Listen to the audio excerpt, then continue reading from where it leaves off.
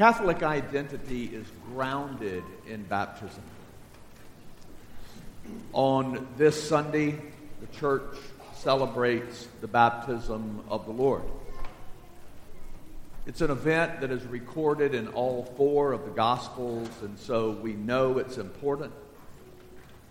But there's a question. Why was Jesus baptized?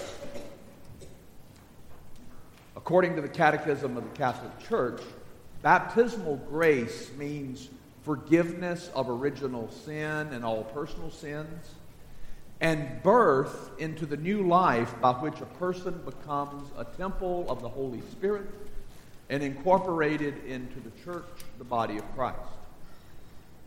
Now, Jesus did not need any of those things, so why was he baptized? Well, we can be sure of this. The baptism of Jesus is part of his mission. And his mission is clearly stated in the Scriptures again and again. Preparing for his birth, the angel told Joseph, he will save his people from their sins. So how does Jesus save us? The Scriptures give more answers than I could possibly include here. Today's second reading is an extended statement of what Jesus does to save us. St. Paul gives some other more succinct verses, such as this. God made him who had no sin to be sin for us, so that in him we might become the righteousness of God. In him we have redemption, through his blood, forgiveness of our sins. All of us who have been baptized into Christ Jesus were baptized into his death. Now, this last verse makes an explicit connection with baptism and our salvation.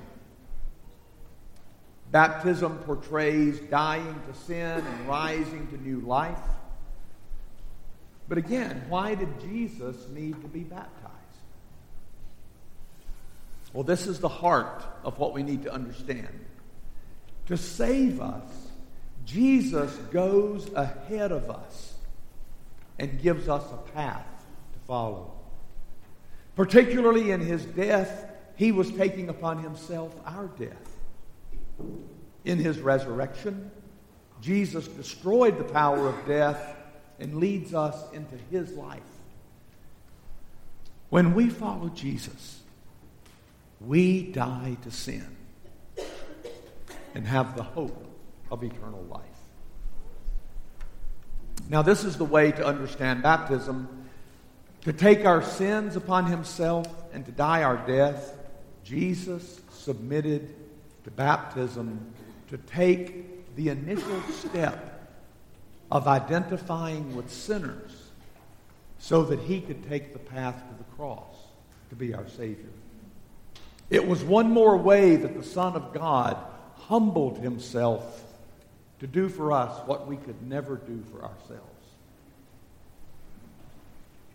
Hear the church again through the Catechism. Baptism is the first and chief sacrament of forgiveness of sins, because it unites us with Christ, who died for our sins and rose for our justification, so that we might walk in newness of life. Now, this is the heart of the historic Christian understanding of salvation. God became like us so that we could become like him. He became humanized so that we could become divinized. Peter explicitly says that in his second letter. So for us, baptism is the very first step in the process of becoming a saint, of becoming like Jesus. And yet, baptism is not an end in itself. The Catechism says it is the gateway to life in the Spirit, the door that gives us access to all the other sacraments. It's sad that all baptized people do not live up to their baptism. The Catechism reminds us the grace of baptism delivers no one from the weakness of nature. And so the question for us today on this feast of the baptism of our Lord, am I living out my baptism? Being baptized into Jesus Christ is our highest calling. Nothing is greater than being identified with Jesus because the implications are eternal. As I progressed in my journey into the church, as I began to understand more and more the tangible things that mark Catholic life, I was pulled into the power of the sacraments. And I began to think more and more about my baptism, something that I'd never done before because the sacraments were not part of my former tradition.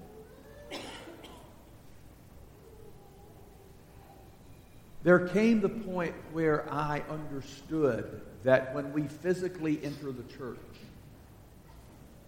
and make the sign of the cross with holy water, we are identifying with our baptism. And so I want to reissue a challenge that I've given before, but we all need reminders. Try to remember as you enter the church and do what we're conditioned to do, and you dip your finger in the water and make the sign of the cross. You are renewing your baptism. And it may help if you will stop to just say a quick prayer. I belong to you, my Lord. I give myself to you fresh and new. Let the power of your baptismal waters keep me clean and make me totally yours. Jesus Christ gave his life for our salvation. He suffered death, he rose from the dead, and he initiated it by being baptized for me and for you. Christian baptism marks who we are.